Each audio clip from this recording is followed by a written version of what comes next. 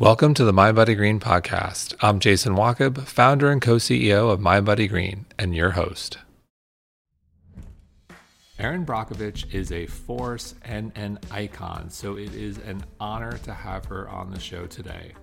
She is the president of Brockovich Research and Consulting and the founder of the Erin Brockovich Foundation, a nonprofit aimed to educate and empower communities in their fight for clean water. And she's also the creator of the BrockovichReport.com Substack, which you're going to want to subscribe to.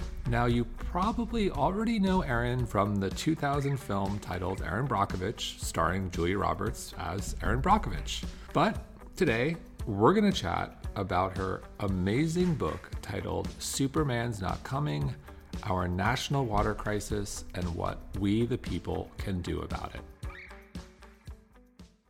Erin, welcome. Hello, good morning, good afternoon. Good morning, good afternoon. So I am going to start with your incredible must-read book, Superman's Not Coming, which took an unadulterated look at the national water crisis, and crisis it is indeed, from chemical spills and factories behind it to the severe health complications that ordinary, regular people are facing because of it. And you are a household name to many, but to others, you're a new name. And so can you fill us in about how you first got involved in this crisis and why? Well, boy, where would I even begin? So I first got involved, or people might have began to recognize my name after a film came out in the year 2000 starring Julia Roberts called Erin Brockovich. And it was about a small town in Hinckley, California that had been poisoned by a giant utility. They were all on well water and they got sick, and I happened to be working at a law firm, and I went out there and met the original, I'm going to speak up and speak out, Roberta Walker. We could have a great conversation about moms and when they're on alert and when they're pissed off and when they feel their children are threatened, and especially when they get together, they become quite a force. But that was Roberta. And I didn't come in and she didn't come in. Really, none of us knew what was going on. But things that were going on around us seemed odd. The water was green. That was odd. Frogs did have two heads. That was odd. The cows were covered in tumors. That was odd. The wildlife was absent, which was odd out in this high desert. There was no bunnies. There was an absence of birds. The trees were visually dying. And so there was this scenery in front of us that wasn't right. But nobody was talking really, because if you say one thing to another about something like that, they're like, you're crazy. There's no green water, two-headed frogs. Believe me, I've heard that 1,000 times myself. But it became this feeling that we all had, and this is something that I talk about a lot. It's common sense. Science is going to back us up here on this one. Your gut is your second brain, and we oftentimes don't listen to it. So here I came in as a novice, and I started a job at a law firm because I needed a job. I was a single mom. Something didn't feel right. It certainly didn't look right. And it didn't sound right. And once Roberta and I met and got to talking, and then we started talking to other neighbors, we all realized, unbeknownst to the other person, that they were experiencing a very similar health effect. So one step led to another, to more digging, to the water board, to uncovering up lies, to the fact that there was a known hexavalent chromium, a very toxic chemical that was in these people's water. That was kind of a long opening, don't you think? No, well, it was a great opening because it's a powerful story. And so it's 20 years later. So in 2021, what hasn't changed or has changed with regards to toxins and pollutants? What do everyday people need to know about toxins and pollutants that are found in the U.S. water supply today? What they need to know is they're real. They need to know that this has been a long journey. I began my work in Hinckley when I was 31. I'm now 61. And I think the conversation is more relevant today than it was then. I think it's more relevant today than when the movie came out.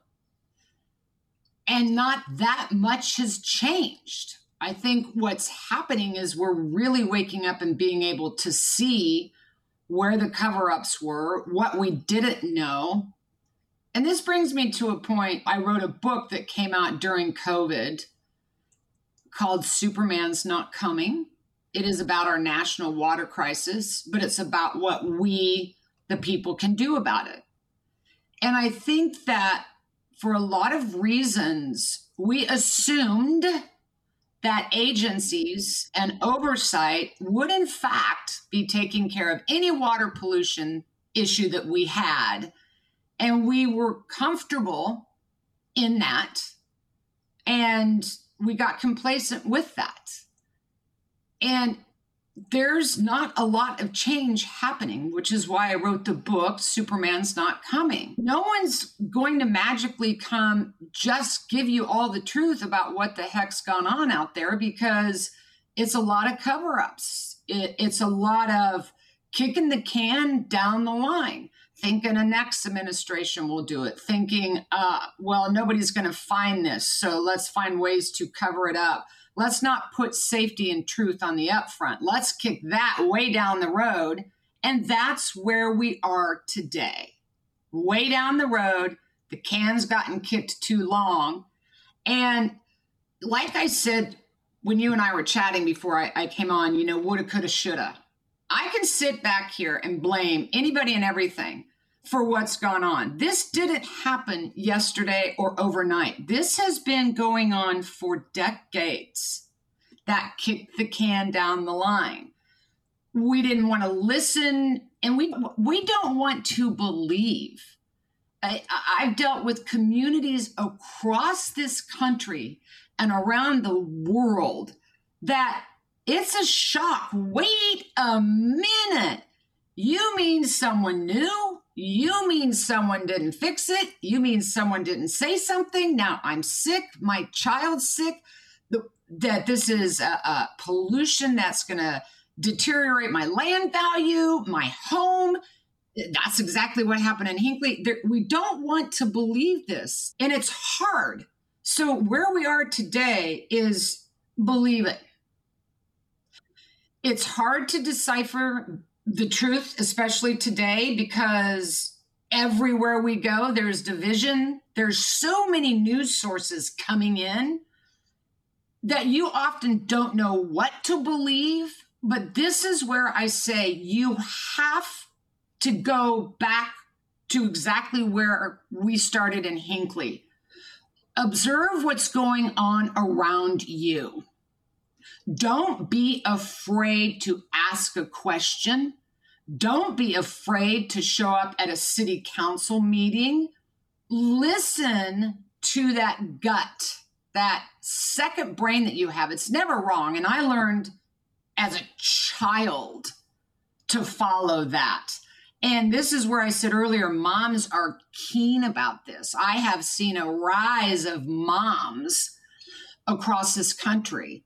And don't think or feel that you have to be, and this stuck out with me when I was doing my work in Hinckley. I still get it today.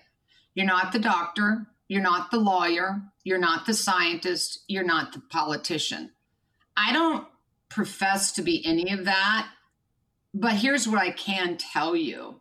You don't have to be any of that to know that something's wrong with your child, that there's something wrong in the neighborhood, that there could be something wrong with the water. And you don't have to have that pedigree, if you will, to speak up, speak out, show up, share information, and you might actually be surprised at what you find. So it's daunting. I've been doing this on the ground for 30 years. I now am a grandmother of 4.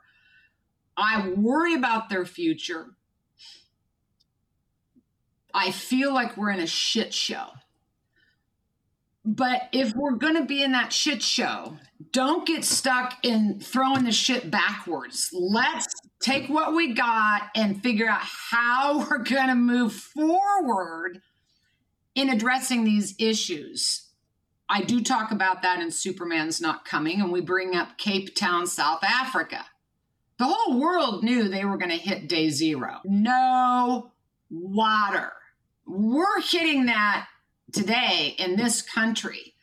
And what they did and how they diverted it was by accepting it. This is real. This could be happening. How will we work together, not as just agencies in a government, but the people? Where do we make sacrifices? Where do we agree we will have to ration to get to a point where we will continue to have water? And that's exactly what they did. And here, all this arguing isn't getting us anywhere. And for me, seeing is believing. I have always said climate change should be renamed because you can't see climate, really, right? So you can't grab or see the air. And I feel that's what people think climate change is. Climate change is going to be something you're going to be able to see, and you're seeing it now. And that will be water events. That will be more hurricanes, more floods. New York has just recently experienced this. There will be less water to no water. California is clearly experiencing that. And so here we are, and now is going to be the moment where we can shift tracks, accept it, and start being prepared for it. I was honored when the film came out back in 2000 to get the Julius B. Richmond Award from Harvard, from the School of Public Health. What I went away with from that honor and having an opportunity to be in a room and hear from them is the motto, to be prepared. And that's something we didn't do. And we have that chance now. What's the worst thing that's going to happen if you're prepared and the hurricane never comes? Awesome, it didn't come. What's the best thing that's going to happen if you're prepared and it does happen? You're prepared. So how are we going to change our infrastructures, work together, change a mindset, stop the blame, stop the finger pointing, deal with what we have, and alter our behavior as well? Where are we going to make those sacrifices? So moving forward, we have water, because I'm telling you, without it, I don't need to say this, it's game over. Right. So, well said. A lot to unpack there. And before we move on to what to do, because we need to have a plan, and we believe in empowering people and moving forward, I do want to touch on safety. Could you talk a little bit more about the health consequences of unsafe water? And then, beyond being a very odd color, how do we know if our water is safe? That's a really good question. That takes us back to we have set up a system that was to be in place to make assurance, and it's been corrupted or forgotten about or just not dealt with over decades. So if you look at the chemical right now, if we come current day, because a lot of people wouldn't know about Chrome 6, the firefighting foam in our water, the PFOA, the Teflons, the firefighting foam, it's just degraded our water supply across this country. And people are just now learning about it. But agencies knew about it 25 years ago. They were warned. And science takes time.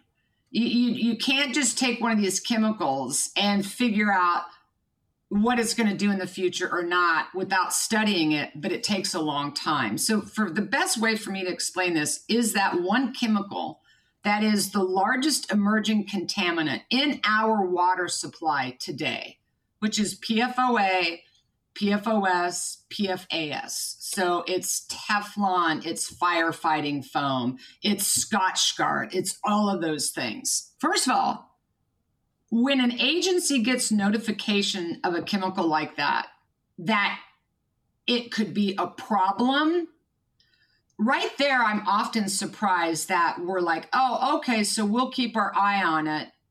You, the manufacturer, telling me it's going to be a problem. We'll set a guideline, if you will, not knowing anything about it other than it's toxic, but you're going to let it into the marketplace anyway. For me, that's safety first. That's where I stop and I'm like, wait a minute. Why don't you kind of show me first before I, as an EPA official, let you put this into the marketplace, what the hell it actually does? But we don't do that. I think it's ass backwards, if you ask me. What we need to do on the upfront is you're going to show me a study of what that chemical can or can't do in the water or to public health and welfare first. We figure that out last. So this chemical that is now the largest emerging contaminant in our water today has been here lurking and silently polluting and poisoning all of us for decades. So the agency decides to set a guideline and over time commissions a study to find out what this chemical that you've now just dumped everywhere in unlined ponds, you dump it at night down the rivers, the creeks, the tributaries, it gets deep water injected into the aquifer, it's always going to find its way somewhere. They've commissioned and finished a study that came out, I believe, finally in 2015, 2016, that concluded, Houston, we have a problem. This chemical actually hurts you. This chemical can actually cause cancer and thyroid disease and high blood pressure, cholesterol, and a plethora of some other issues. So now we're really in it because we're like, what are we going to do now? We're going to rush out and set some guideline, not even knowing what levels can or can't harm you. And then you make some announcement that this chemical is a problem. And then I get the emails from the communities who are like, well, my gosh, I just got notice from the municipality that this has been in my water supply. Is this why I lost my child to thyroid cancer? Is this why I have kidney disease? It's just mind-blowing. So you ask a question, how do you know if your water is safe? I'll keep going back to, again, don't assume. In your tap water situation, and in the book, what I love about the book, and I'm going to keep going back to Superman's Not Coming, is how communities responded to that. If you're taking a shower every day and nothing's wrong, and then suddenly you're showering and you smell too much chlorine, or your skin starts to develop a rash, or your eyes are watering, or your scalp is itching, you can bet there's been a change to your water. And there's a whole host of reasons why that change may be occurring. Call your municipality. You should be getting municipal water quarterly reports of what is or isn't in your water. Talk to your neighbors. And if in fact there's a problem or you're not getting any answers and it continues, people don't go to their own local city council. And I encourage them to show up. This idea that there's some huge oversight that will trickle down to us and give us everything we need to do and make it right might be good in theory, but that's not what's happening. It will begin in your own backyard with you, your neighbors at your own city council. And imagine if every single one of us, the minute we had a water problem, followed that kind of protocol across this country. We might start finding more answers. We could be more protective, more understanding. We could begin to implement local ordinances, local changes. By way of example, Hannibal, Missouri It's in the book. A group of women contacted us. They had lead in their water in some points of the distribution system that were higher than the lead levels we had seen in Flint, Michigan. These moms were like hell to the no, because now we had all seen what had happened in Flint. So they started forming a group, 5, 10, 15, 20 women. They made it their job to understand how and why lead got into their water. It happened because they started adding ammonia to the system, and I can come back and revisit that and explain what happens. The water becomes corrosive. They had lead pipes. Let's talk about infrastructure, and those are the kind of changes that we have to make. But because of the change to the water and it became corrosive, all the lead leached into the distribution system and was being delivered to the tap. They did not have PhDs. They were not medical doctors or scientists. They were moms. Something was wrong. Their children were sick. They made it their business to understand what was happening and to inform their community. And that's precisely what they did. And they would go to city council. The more they knew, the more active they got, the more that got involved. 1 + 1 = 2, right? But 1 + 1 can actually equal 1,000 or more, and you can start making a change. What happened here with these ladies was fascinating, because when they hit a spot that they felt they couldn't get any further with this, we had told them to run for city council. They knew more about this now than we did. And they did, and they won. And what had happened was they put out a vote to the town.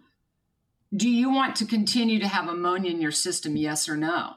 Well, see, now the town knew, so they all voted, and unanimously it was no, we don't want any more ammonia. Long story short, they implemented a law, and it's passed, and they are no longer using ammonia. They now know where the problems are. They've dealt with their infrastructure, and they have lead-free water.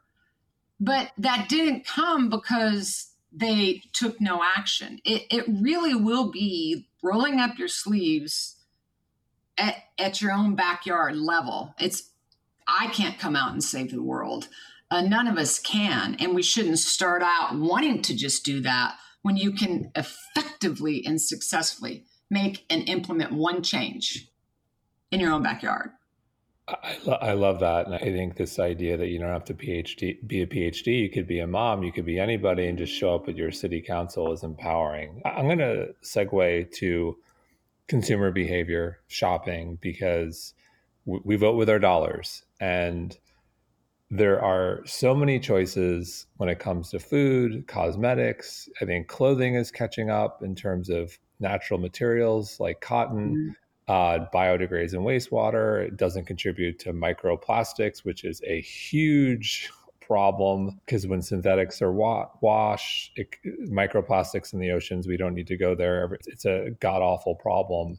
Another thing, you're shopping, you know, clothing, for example, buy something you love. I think there was this crazy stat I came across the other day where the average person wears a piece of clothing 7 times before discarding it. That's insane. So my question to you is, it's insane. I'm sitting here in a pair of ripped off, cut off shorts. I'm embarrassed to say I think I've had for 10 years and probably worn 7,000 times. Well, God bless you. That's the way it should be. But I'm curious, with regards to making more sustainable shopping choices that can positively impact the water crisis, like what else can we do, in your opinion, with regards to shopping and voting with our dollars? Oh, there's so much you can do. I mean, I've always been super conscientious of these things because I have so many allergies, but take advantage of these iPhones and Google that we can't seem to live without, and read the next time you're in the store and you want to pick up your favorite product or skincare line or anything like that. Look at the ingredients. And I have spent hours in stores thinking, first of all, I can't even pronounce it. Second of all, what the hell is that? You can even take your phone and hover over that name and a definition comes up. And you're like, oh, wow, that's a poison. I mean, so inform yourself and make a decision. Here's the thing that I think happens. Oftentimes, I get it. It happens to me all the time. We're afraid to even go, what the hell is that? Because, somebody's going to go, what, you don't know what that is? Well, oh, really? And you know what that is? I don't know that we always don't want to, we want to be informed, but we don't want to sit there and say, what the hell is that? That's one of the first things that I've learned to do. And I learned to do that back as a child. I'm a dyslexic. So I kind of knew that I knew, but everybody else would question it. And instead of just pushing up on that, I'm like, okay, well, what the hell does it mean? I mean, I wasn't afraid to tell you. Someone says hexavalent chromium, I'm like, what the hell is that? We don't let our guard down enough or want to be vulnerable enough to know, you know what? I don't know, but I'm going to find out. I'm not sure, but I'm going to ask. So when you're in the store, use your phone and Google to find out what that is. And even if you aren't even sure, don't be afraid to ask and just not assume.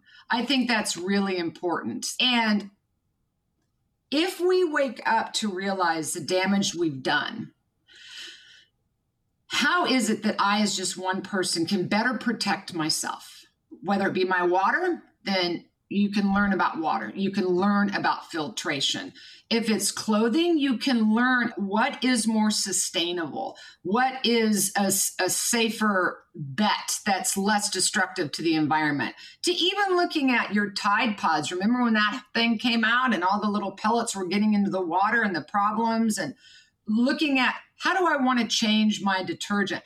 It will be about you informing yourself. It will be about you asking those questions. It will be about you not assuming. And it will really be about you not being afraid to say something because somebody else is going to think you're silly or wrong or tell you don't talk about it anymore. You're going to have to really get intact. This is about knowing yourself, realizing who you are, assessing that. And if there's things that you're afraid of, don't be afraid to step ahead of that fear, and don't be afraid to say, I'm afraid, and own yourself, own your fears, own your shortcomings. When you do, it helps you open up to the strengths that you have. Stand with yourself and just keep moving forward with everything that you're learning, because you're asking questions, you're getting involved, finding out what's happening to others, understanding the environment is in serious peril, and what steps you can take at a personal level that will not only better your life, but can help in the future of how we're going to take better care of this planet and do things more sustainably and stay away from the things that can harm us. And that will only happen when we take charge of ourselves, our life, our health, our backyard, and not assume that somebody else is going to do that for you. Right. I've embraced this idea of simplicity, which has helped me with regards to shopping. You brought up a great point. Do I understand the label? For me, it's simplicity. I'll have my organic spinach, if you will, my non-toxic deodorant, which I'll do some Googling to find out what ingredients are in there. Obviously, the ingredients, you actually know what they are. It makes it a lot easier. And then you, every once in a while, come across an ingredient and you say, what the hell is that? I wear the same cotton t-shirts every day. Just like this idea of simplicity. So I'm gonna segue to water consumption. I thought this was fascinating, where you've said the average American uses nearly 100 gallons of water every day. That sounds like a very big number to me. I'm curious, what's a more acceptable number, and how can we all do better with our everyday water consumption? Well, that's a good question. And it depends. A lot of municipalities will, like here in California, we're getting water allotments now. So because we've got this drought condition, which is just going to get worse, but we just take it for granted watering our lawn every day. Might not get to water your lawn every day, might get to water it once a week. How, and I'm doing that right now throughout my yard, is planting things that would often require less water in a climate where we're obviously dry. We forget Southern California is a desert, and planting cactus and things like that. Landscaping with more rock that requires less water, less watering, not being able to wash your driveway off when it's dry and dusty and windy, but rather sweeping. We've talked about this way back in the day when the film came out. If anyone hasn't seen it, it was before its time, and I was a part of that, is called The Last Call at the Oasis. And they were spot on that this was coming, and here we are. But, not flushing the toilet every single time. You blow your nose or something and throw the tissue in the toilet, and flushing. These are little things. Hand washing in a sink with an X amount of water for the day, as opposed to running a dishwasher. If you take a bath, don't fill the tub all the way up. Shorten your showers. There's all kinds of little ways that we can scale back that we don't even think of. And I've been careless with it sometimes myself as well. And making note, wow, I need to be more conscientious. Turn the faucet off. Don't leave it running. If you're going to take a bath, don't fill it all the way up. Take a quick shower. I'm not going to get to water my lawn as often. Rethink your garden. Rethink your landscaping. I'm seeing more and more people out here just using turf as landscape, using rocks, using all these amazing, glorious cactus, all of these things that require less water. Don't do laundry every single day. Make a laundry day. And so we have to, like we talked with Cape Town, be cooperative and in some instances being uncomfortable because we just take it for granted. We turn on the tap, we're going to let it run all day, and we're going to have all kinds of water. We're going to have to implement changes and actions in our own home. And those are just a few of them. So whether it's social media, the news cycle, or the Weather Channel, it can be pretty scary and overwhelming, but you stay hopeful in the book. What reasons can you give our listeners to also stay hopeful in this time that can be pretty scary with regards to what's happening with the crazy weather we're experiencing, the droughts, the unsafe water? There's a lot to be upset about. Oh, there is. I'm upset every day. COVID has changed things. The climate's going to change things. I have to, if I keep pushing against it, it just seems to get more and more daunting for me, and I feel less and less hope, is to disengage for a moment, to disconnect, stop fighting the upstream, and kind of not go with the flow, because I don't typically go with the flow, but to be still for a moment. And stillness doesn't mean silence. But if you can just be still for a moment, and I find myself, when I'm overwhelmed, to reconnect to the ocean, to reconnect to being still in my backyard, and actually noting, oh my gosh, was that an owl hooting? Oh, wow! That life is around you. It is thriving. It isn't all gloom and doom. And reconnect to yourself. That's what I think has happened. I worry because we've disconnected for our environment, we've lost ourselves. How we get through this is to find yourself and to forgive yourself. Maybe I made a wrong decision. Maybe I used too much water. Maybe I didn't listen. But to forgive yourself for that, and how can I be better going forward? That's the hope. And my hope was really waning 8 years ago. I really thought I was just done. And then I literally caught my first granddaughter being born. See, and that was the hope. And I realized, you know what? See, this storm will pass. And the hope is for them that we can work towards a better future for our grandchildren. And life and nature has an amazing way of going through trauma, but renewing itself. Remember, you are a part of that environment. And most importantly, we are water. And when I'm lost, I go to water. And water is living. Water speaks. Water is a force. Water carves hills and valleys. Water creates those exquisite cliffs and landscapes along the ocean that we love to take pictures of.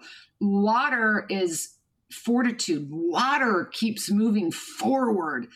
And when all the rivers and the creeks and the tributaries of water merge and create the Niagara Falls, the force is incredible. Remember, we too are water. When you're lost, go back to that, and you'll find the strength and fortitude to keep going. Beautifully said. In an effort to build a better future, what should everyone be doing? Our listeners are mission driven, they're passionate, they want to do the right thing, they want to make change. So, what should everyone take with them after this interview where they can take action tomorrow that can help make a difference with regards to the water crisis? You ask great questions. I mean, so it's definitely going to depend on the person and where you live and stuff, but walk away today.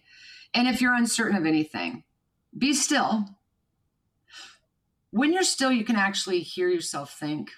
You can actually feel your heartbeat. You can actually feel the nervous butterflies in the stomach. You can actually hear that voice that's like keeps like knocking at you, but you're not paying attention. And listen to that, what it is that you think you need to pay attention to, and do that. So everyone can walk away today thinking, I could do this, I could do that, I could do that. I really encourage you, go somewhere in nature and just be still for a minute. Really. Just listen, observe. I mean, I have of late gone back to something that instinctually I learned to do as a child.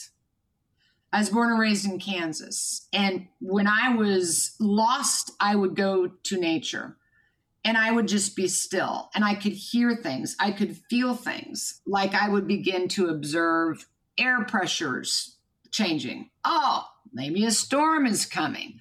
Oh, let me observe the sky. Sure enough, thunderheads are out there.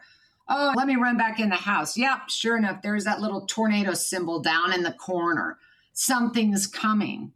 But I began to observe the animals and nature and what it was doing. They weren't running around out in the storm going nuts. They were still. The crickets weren't chirping. They were making their little sounds. The birds were quiet. Cattle would actually circle their babies. They would go into their dens and they would take protection, observe, know what to do,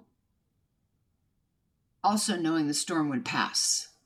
And I think that there's a moment for us to do that right now, especially if you're uncertain what to do tomorrow. If you'll reconnect to the environment and be still, the message will come to you. And I know that sounds very dee-dee, whatever, but it's true. We are energy. We are people. We are human. We are flawed. We are so many things. And we're so busy doing this over here and that over there that we've stopped. If we don't stop to internalize again this heartbeat, this rhythm, this energy, this love, this instinct that we have, you have to take that moment for self-renewal, to find that motivation to come out tomorrow and go, okay, you know what? I'm curious about my water. I'm going to get my water quality report. I'm frustrated about this over here. You know what? I'm going to find out the next city council meeting, whatever it may be. And it could be different for everyone. Just recognize it and find it and take that one task and see it through to the end. It may take 2 years, but stay with it. That's one thing. Stay in the game. You can pick a ball up and drop it. You can fumble. You can pick it back up. You can pick up more yards. You've just got to put it into action. If you stumble and fall, take that break, reassess, re-strategize, reboot, reset, reorganize, and go at it again tomorrow. That's the key. I love it. Erin, thank you so much. You're welcome.